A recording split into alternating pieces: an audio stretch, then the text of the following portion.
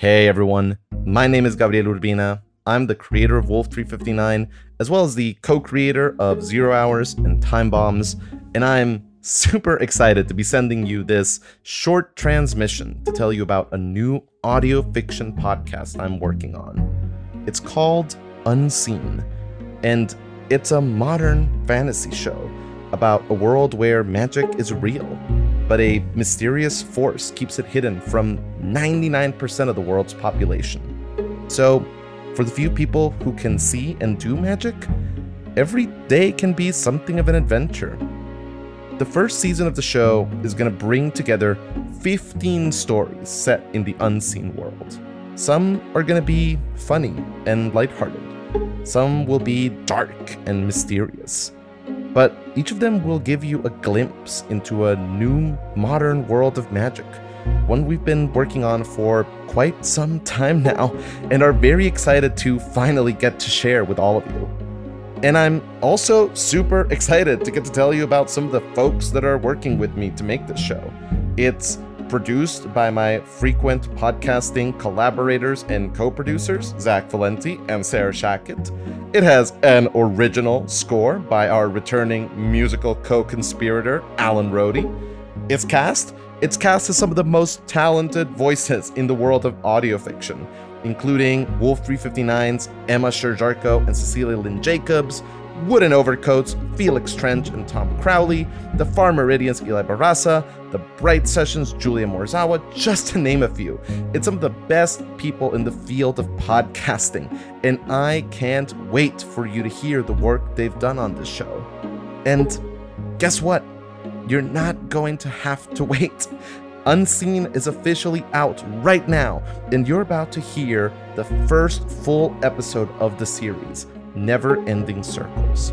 It stars Potterless's own British correspondent, Dottie James, and tells the story of an ordinary person who finds something extraordinary in the world around her, something she's been overlooking for a very long time. We hope you enjoy this premiere episode of Unseen, and that if you do enjoy it, that you'll help us spread the word about this new series. It would mean the world to us if you would rate and review this series on whichever platform makes sense to you, and share it with anyone around you who could use a little bit of magic in their lives. Thank you, and enjoy the first episode of Unseen.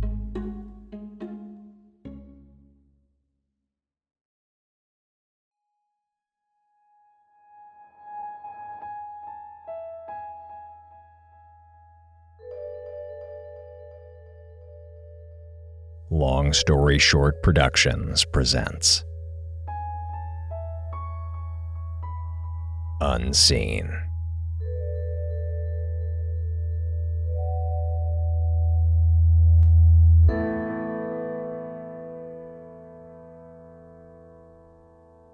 Episode 1.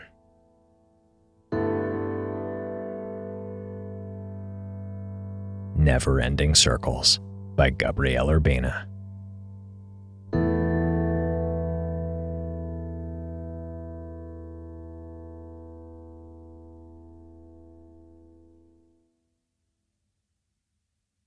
You ever get this feeling like there's more to life than what you know?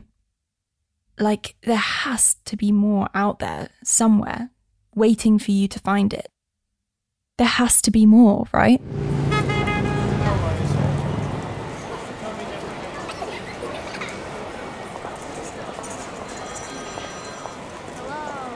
There's a shop in London that no one ever sees. It's in the middle of Covent Garden on Floral Street, right across from the White Lion, one of the busiest places in the UK. 100,000 people pass through it every single day. And right in the middle of it, tucked between this ancient pub and some trendy cosmetics place, is a shop nobody notices. I'm not being metaphorical either. There's literally a shop in London you can't see. There's no name on the outside of the shop. Just a blank sign, which no one ever glances at, hung over a smooth black door that no one ever goes through. There's a window display, but it's full of merchandise no one ever stops to look at. And I know what you're thinking. It's not tucked away in some nook or hidden by construction or anything like that. It's out in the open, clear as day, and yet no one ever notices it. And even if they do, no one ever goes in. They see it as something boring or uninteresting, or they remember an important appointment that they need to go to right now, even though they don't have an important appointment at all. Just a plain black door in front of a plain old shop in the middle of the busiest city in the world, standing there, day after day, unseen.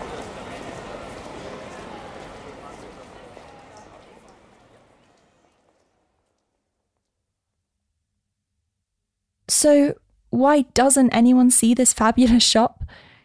It's complicated. No, just kidding. It's dead simple. Magic, of course. Which is real, by the way, just in case I'm the first to tell you. Magic, 100% real. Again, super literal, actual magic, actually real. Okay? Okay. Of course, just because something is real doesn't mean it's simple. That'd be too easy.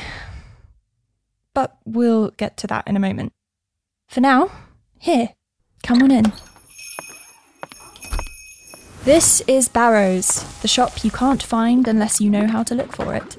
Which sounds like a crap business model until you realise, if you discovered an honest-to-goodness magic shop, would you ever shop anywhere else?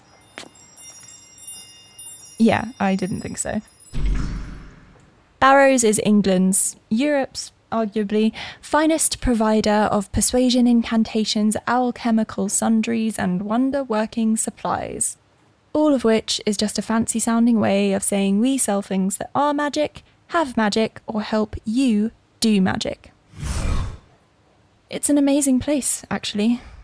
You step in through the door and there are all these impossible things. Things you've spent your entire life thinking can't be real, except suddenly, oh wait, there they are. Clockwork devices that fly on their own, fire lights that burn for months, old books that tell you about the real history of the world, the one we've all forgotten. Barrows is the best kept secret in London. I've been working at it for a little while now. Oh, right, sorry, I'm doing this a bit out of order, aren't I? Harry Winter, at your service. Well, technically, Harriet Kerrin Winter. I know, right? Apparently the name's a family thing. Never was much for it, but the final straw came when I was 13. Had this horrible old bag of a teacher, the kind who'd go out of her way just to make you miserable, to feel like she could. She was called Harriet, and I thought, nope, no thank you. Harriet Kerrin, that's a sad, mean old lady nobody cares about. That's not me. But Harry Winter. Hell yeah, that's me. I was born in a little town called Selsey on the English Channel. As a little girl, I used to go down to the beach and try to see all the way to the other side. On a clear day, I could almost make it out. This whole other world across the water.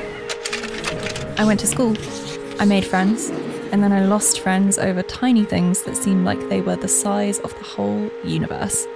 I got into fights, and I failed quizzes, and I learned maths tables and the names of the planets, and I always did my homework at the last possible moment.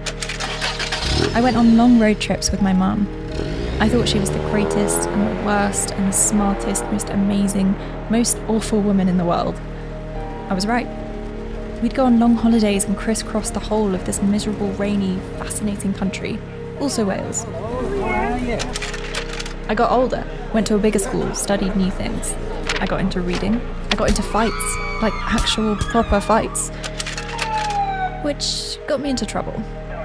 Got me a record, which at the time I thought was pretty swish. I started running. I hated it. But I was going through a period of my life where I thought I had to do things I hated, so I ran. I ran to school and back home. I ran to parties and concerts and all kinds of stupid places that seemed oh so important at the time. I met new people. I had terrible drinks and said I loved them. I kissed boys who said they loved me. and I kissed girls and thought I might love them, and I kept running. I got older again, went to uni far away. It didn't stick. Moved back in with Mum. I'd missed her terribly. Went to another uni, one that was much closer. It stuck a bit more. I decided I was going to make myself into a better person. I'd teach myself foreign languages. I'd read more. I'd learn about politics and have all kinds of smart opinions about things I couldn't fix. It went okay. Until it didn't. My mum moved to London, and I went with her. Met new people, made new friends, made plans, cancelled plans, lost friends. I went to films, and I laughed, and I failed to find a job. I shaved my head and instantly regretted it. I got into new music, and then I decided the new music sucked, and I went back to my old music. I took lessons and looked for projects and helped my mum and kept on running in these never-ending circles. And I ticked days off the calendar, and every day, no matter what I did, I was always 5 minutes behind. And then one day I looked up, and I'd been alive for a quarter of a century. And the entire time I'd been so focused on what I'd been doing that I had never really thought about what I wanted to, do. And now that I was thinking about it,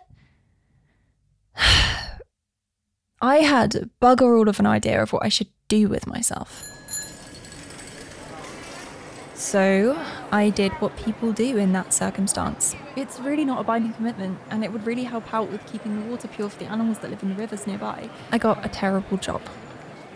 This company in London hired me to stand in Earl's Court for 9 hours at a time and convince people to sign petitions. Refugees, EU things, taxes, homelessness, whatever cause was in vogue. Are you sure that I can't? Oh, yeah, no, that's all right. Have a good day. Like I said, terrible job.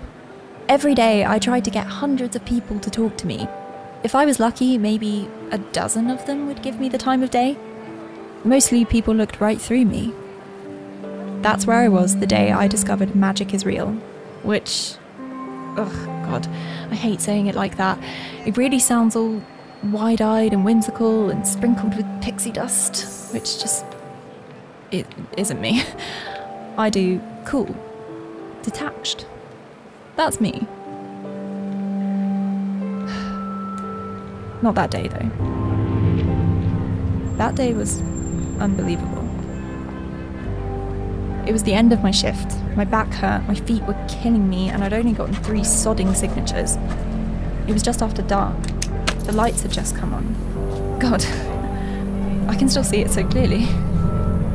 This sea of people in front of me looking up one by one as they started to hear it. Then I heard it, and I looked up, and there was this big, angry, fiery red thing streaking through the night sky. The official story was that it was a meteor, one that burnt up a lot lower than they normally do. That's what everyone else on that street saw, and honestly, that's what I saw too, at first. And then it was just the strangest feeling. I remember feeling lucky, for the first time in a long while, really. I was lucky to be standing in the middle of Earl's bloody court. Lucky to be looking up at the sky and seeing this... What am I looking at? I remember that question running through my mind just a moment before it happened. And then I blinked. And the world changed. It was like something just broke, or like this muscle that had been stuck in place for ages finally loosened up. And I wasn't seeing a meteor anymore. I was seeing what was really happening in the sky. It was these 2 people, young, a guy and a girl, hand in hand, surrounded by fire, flying over London. And deep down, it made sense to me. Some people can fly. Of course they can. Why did I think they couldn't? How did I forget that people can fly? Then, they were gone. And 1,000 people shrugged and went, well, never mind that, and just fell back into whatever they were doing. But I couldn't. I just stood there, crying, like a complete prat, for hours.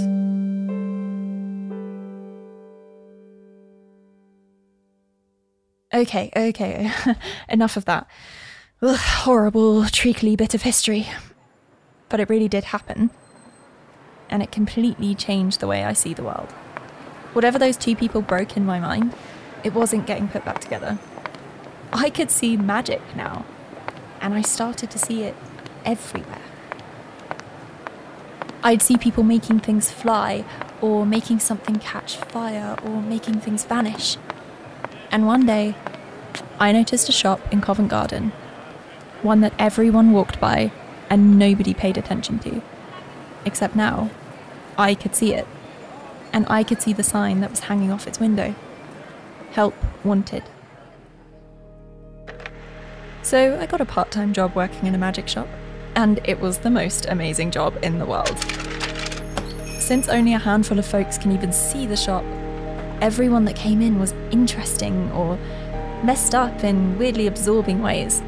No boring customers at Barrows. Everyone that came in always had something fascinating they were trying to do. They wanted to make it snow on a summer's day, or they wanted to make a memory disappear. Or they were looking for a book on one of the ancient wars, the ones I'd never heard of, the ones that involved dragons. And we helped them, and they gave us money. They paid us. It was indecent. Once a week, we'd get shipments of new merchandise. Unbelievable stuff. Clocks that ran backwards or made strange things happen around them at midnight. Potions that brewed themselves, and machines that put themselves together. Supplies for recipes that I couldn't understand, and books on how to do magic I couldn't. Not yet, at least, but one day I would. I kept running, for exercise, for fun, but also because I was seeing new things. A whole new side of the world. Not quite on every street corner, but on any street corner. I made new friends. Friends who could do impossible things with the snap of a finger. And every day the word impossible meant a little less. I went out with people, men and women who could do literal magic. And as they took me out to dinner and made my appetizer dance around our plates, I thought to myself, I love them. I love them. Please, God, let me love them. I wanted to know more about magic. I wanted to know everything. How it worked, where it started, why people couldn't see it. Mr. Barrow let me borrow books we didn't sell. So I committed to giving myself an education. I started reading 2 books a week. Then 1 book a week. Then half a book. And then I wasn't reading anymore. I started again. I stopped again. I didn't know what was wrong with me. And of course, I wanted to do magic. I was able to see it, so I should be able to do it, right? Well, I tried. And I didn't get it. And I tried again and again, and I didn't get it. I told myself I wasn't going to give up. I just needed to give it time. Just a little bit of time, and then it would be amazing. I started and stopped, and started and stopped, and started and stopped over and over again. And the entire time, I kept working at Barrows, helping people with whatever impossible thing they were trying to do. Here, this one's a little friendlier than your old model, but should be plenty for what you need. No, that's no good for what you want. How about this new kit? We just got it in from California. The instructions make no sense, but I think you'll do loads better with it. Okay, but everyone says this takes a bit of time to get the hang of, so you're not allowed to get discouraged and bring it back for at least a month, okay? Deal? Until suddenly, I wasn't helping people do the impossible anymore. I was just helping Mr. McPherson with a birthday present for his son. I wasn't stocking strange clocks that could tell you everything except the time. I was just putting up the latest shipment of Dusk Keepers. And one day, I looked up, and I'd been working at Barrow's for years. Even though it was the strangest shop in the world, it was still just a shop. And I was almost 30. And what was I? Just a girl who works in a shop, with no idea what she wants to do with her life.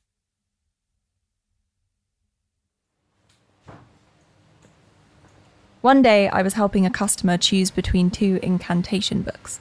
Look, you know what you need better than anyone, but if you want my advice, Zero is a lot easier to follow, and there was a sound behind me.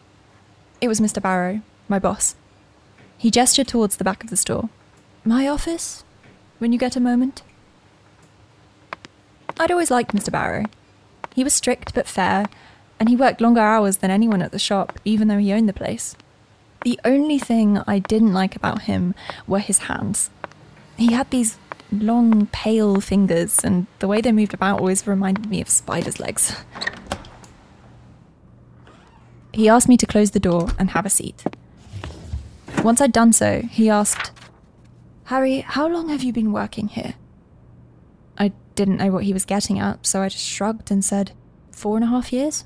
He frowned and said it was actually closer to 5 years, wasn't it? Something in my stomach writhed uncomfortably at that. I mumbled something about, sure, if you say so. Mr. Barrow said I was one of the senior employees now, one who knew the ins and outs of the shop best. That feeling in my stomach went from a writhe to a flail. By the time I focused back on what Mr. Barrow was saying, he was offering me a promotion. Assistant manager specifically, he said. It would mean more pay, of course, but also more responsibility. You'd have a more active role in acquisitions. Of course, you'd also have to work some weekends, be on call, that sort of thing. There was a long pause after that. Like, quite long. Then I realised he was waiting for me to say something. Well, Mr. Barrow, this is quite a lot of... I mean, it's very flattering. It's just that...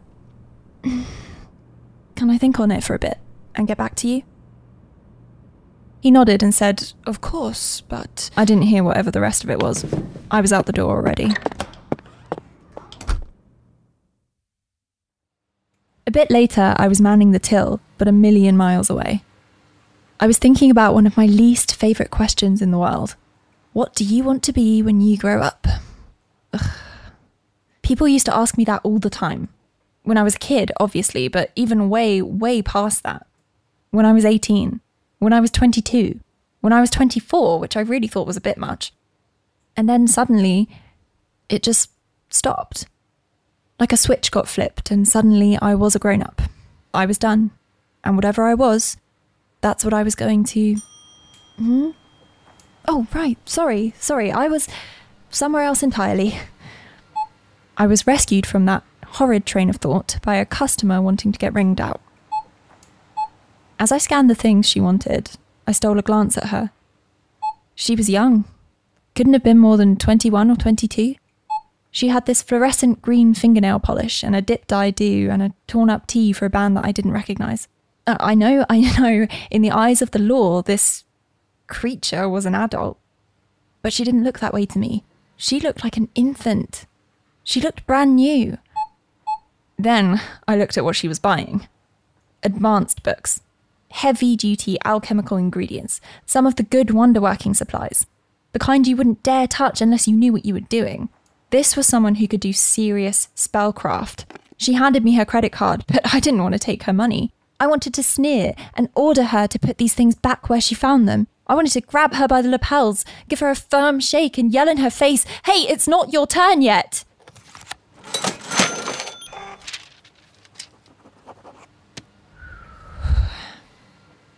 Instead, I thanked her for shopping at Barrow's, put her stuff in one of the nice bags and told her to come back soon. Here's the real problem. All my life, I've been so sure about what I don't want to be. Boring. Drab. I don't want to get a job teaching at a school where I'll spend 40 years as a not even glorified babysitter and then retire to a little cottage and build bird feeders or something. No, that's not me. I'm Harry flippin' Winter. I've always known I was going to be amazing. I was going to be a rock star or a famous writer or one of those journalists that sends corrupt politicians to jail. Yeah. Of course, you do need time to get good at whatever you want to do. I was never sure what I wanted to do, so I never got good at anything. They say practice makes perfect, that you can't just snap your fingers and be magically good at something. Turns out that's true for everything. Even magic. Hello, welcome to Barrows. How can I... Oh, it's just you, Charlie. How's your week been, all right? Now, the man that just stepped in is one of our regulars. Most people just pop in when they've got a magical problem they need solved. But a few wayward souls come to Barrows every chance they get, and none more than the shuffling, bespectacled beanpole of a man that just popped in. But before we talk about Charlie Driscoll, I need to tell you about witnesses.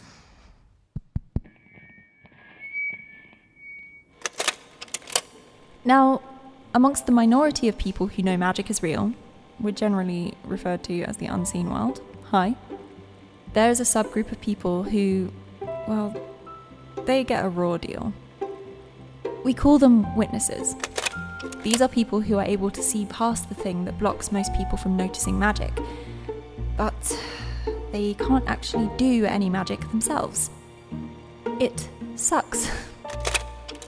We get witnesses in the shop every now and then. Almost always young guys with this sad, desperate look in their eyes, and no one in the world is a bigger witness than Charlie Driscoll. I met Charlie my first week at Barrows.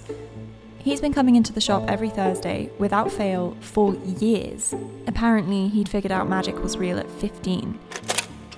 But more than 20 years later, he's never managed to do a single spell. He'd spent a fortune on lessons and tutors, apparently, but none of it went anywhere. So now he comes into Barrows and drops between £100 and £300 on focusing agents or beginner's alchemy kits, or just whatever's new, whether he can use it or not. He's not a bad guy. He's decent and polite and hasn't hit on me once, which is rarer than you might think. And he knows a ton about magic at this point. But he's just a bit sad. He's this sad bloke who works himself to the bone at some advertising agency just so he can blow it all on trying to do something that he just can't. I'd find it all comical or pitiable or both if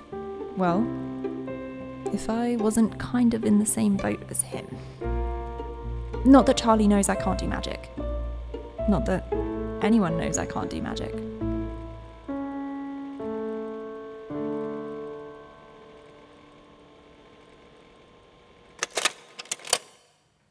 I say hi to Charlie, and he asks me how my week's been.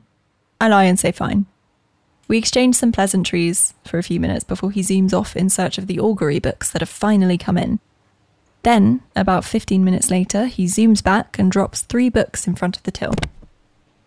I scan the books and tell him it comes to 73 quid. And I should have left it there. I should have left it there.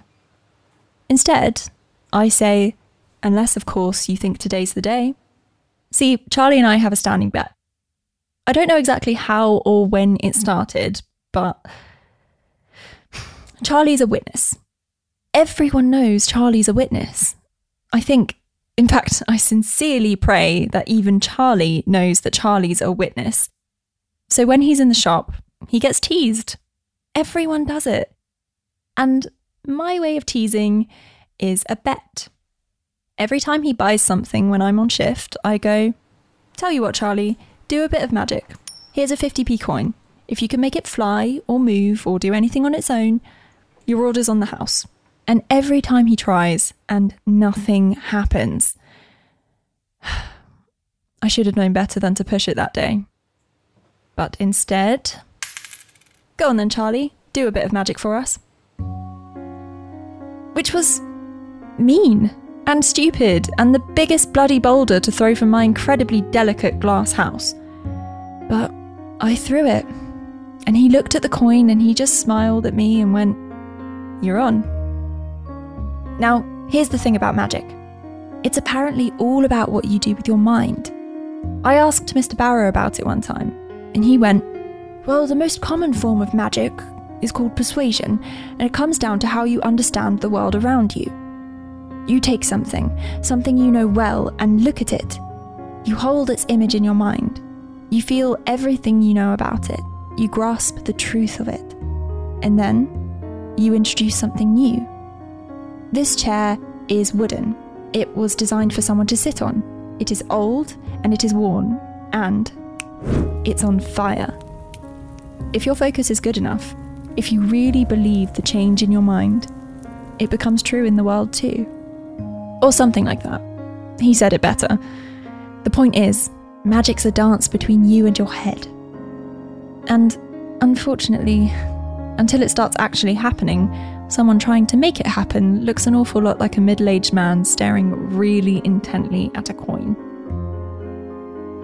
But there was something different about it this time.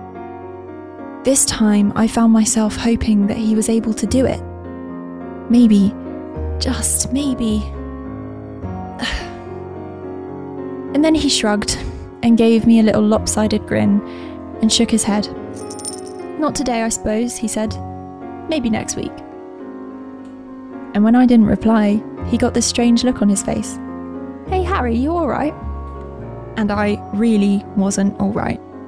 Because at that moment, I was struck by a vision of the rest of my life.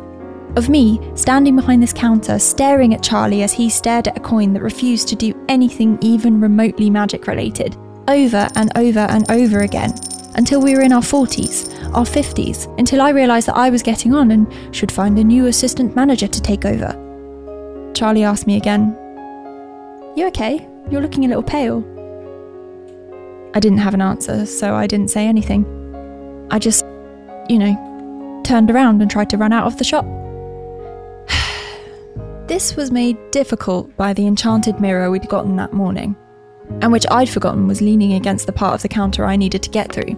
I smacked into it. It smacked onto the floor and... 7 years bad luck, is it? Bring it on, I suppose.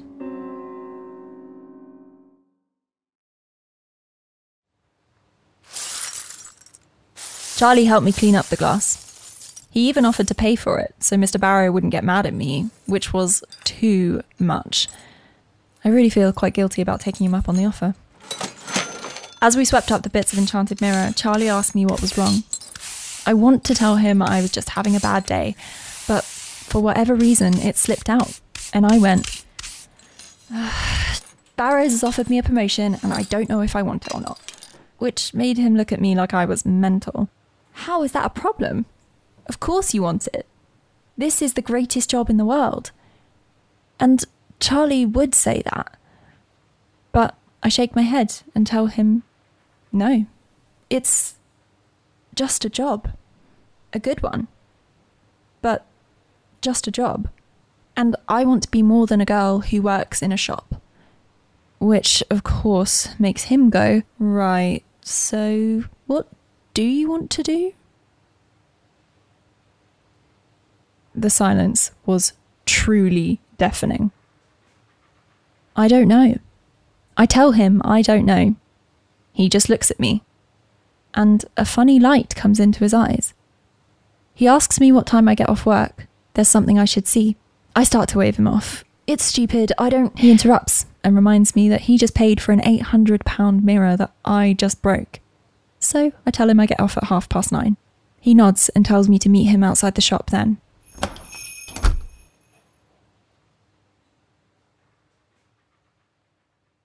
The rest of the shift went by quietly. We didn't get a lot of other customers, and I didn't destroy any other priceless artifacts in the middle of a panic attack. It's the small mercies. Charlie was already there by the time I was done closing up for the night. I asked him what he wanted to show me. He just smiled and told me to follow him. We didn't talk about much. We've never really hung out anywhere other than the shop, so we just walked in silence. He led us away from Covent Garden, away from the more crowded streets. Eventually I realised we'd walked to one of the parks. We'd followed one of the trails for a bit and came upon a wooded area. And then, all of a sudden, the trees opened up into a clearing. And in that clearing there were maybe 60 people. People doing amazing things. People enchanting fire to make it dance. People walking on air. People making water flow backwards. It was a magical street fair. A few performers doing tricks for tips, entertaining the magical community of London. It was wonderful. And it had nothing to do with me. Some magician that was miles better than I'd ever be flicked her wrist, and the world around her changed, and everyone around her loved it and cheered, and I wanted to die. And that's when Charlie, sweet, innocent Charlie Driscoll, changed my life. Because he pointed at the magician that had just made the crowd lose its mind and said, "Are you watching closely?" I frowned, not sure what he was getting at. I took another look, and then my jaw dropped. Because I knew that magician. It was the girl in the shop from earlier today, the one I'd wanted to run out of town. And somehow in that moment, through the crowd, she saw me, and she smiled and waved. And I spun around and saw another one of the performers. Another one of our regulars, actually. The instructions make no sense, but I think you'll do loads better with it. And then I saw a magician behind them, a young man. I'd helped him pick out his first magic book. You're not allowed to get discouraged and bring it back for at least a month, okay? He glanced out into the crowd and then did a double take when he saw me. He waved like he was recognising an old friend. Everyone there, all the performers, they'd all gotten their start in magic through Barrows. That weird feeling in my stomach was back, but now it felt fine. It was this weird, deep, pleasant fullness. I realised I had done something amazing. I'd done it without even knowing it.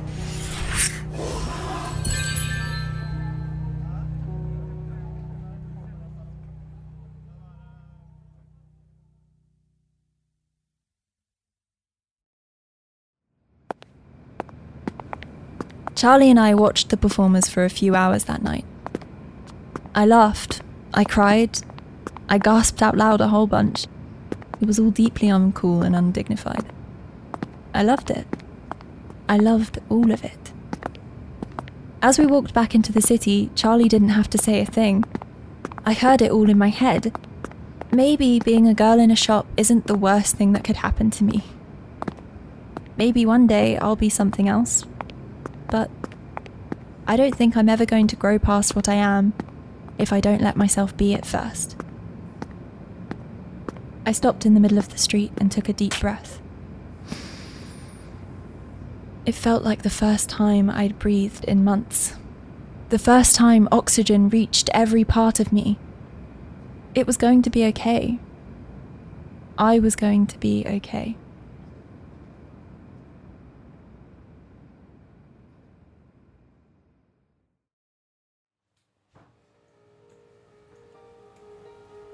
There's a shop in London that can't be seen. Hundreds of thousands of people walk past it every day and don't even notice it's there. But if you see it, if you suddenly notice something out of the corner of your eye, come on in. I work there. I just started this week as assistant manager. And personally, I would love to help you find what you need to start doing magic. Hello. Welcome to Barrows. My name is Harriet. How can I help you today?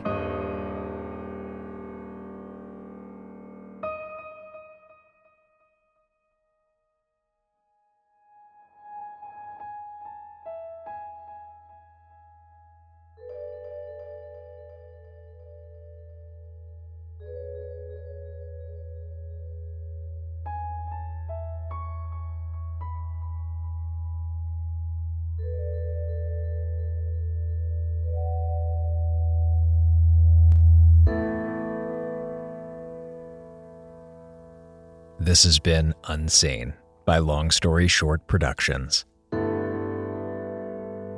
Based on an original idea by Gabrielle Urbina, with additional conceptual design work by Sarah Shackett. Today's episode was written and directed by Gabrielle Urbina, with script editing by David K. Barnes.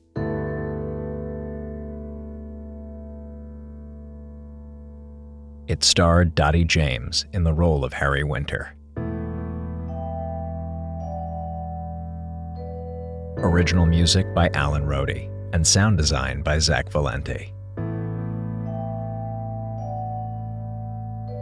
Unseen is produced by Sarah Shackett, Zach Valenti, and Gabrielle Urbina, along with Angel Acevedo, Jen Schneider, and Amy Tanguay.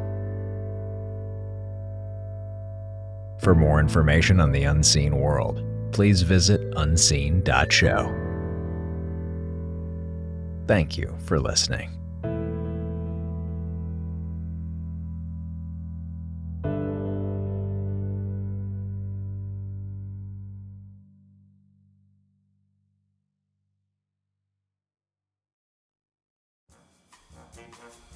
You're still listening. Awesome. Hey, Unseen producer Zach Valenti here with a quick ask. First, if you loved the show, we'd love to know. Please take a moment while it's still fresh to rate and review the show wherever you listen, in particular Apple Podcasts and Spotify. Second, we decided to make this series to bring a little magic into a world that we felt could really use some. 2020's been a lot, y'all. Please consider sharing this episode with someone or someones who brings magic to your life. You can tell them there's a message for them at the end of the episode. On behalf of whoever brought you here, thank you for being you and for being part of their life. I also wanted to shout out all 1,162 of our Kickstarter backers who made Unseen happen. If you weren't a backer but would like to support the show retroactively, visit unseen.show/support. If you ever want to say hi, we've got a contact page on our website, and we're on Twitter at unseen.show. That's all for now. We'll be back next week with episode 2, Into the Dark.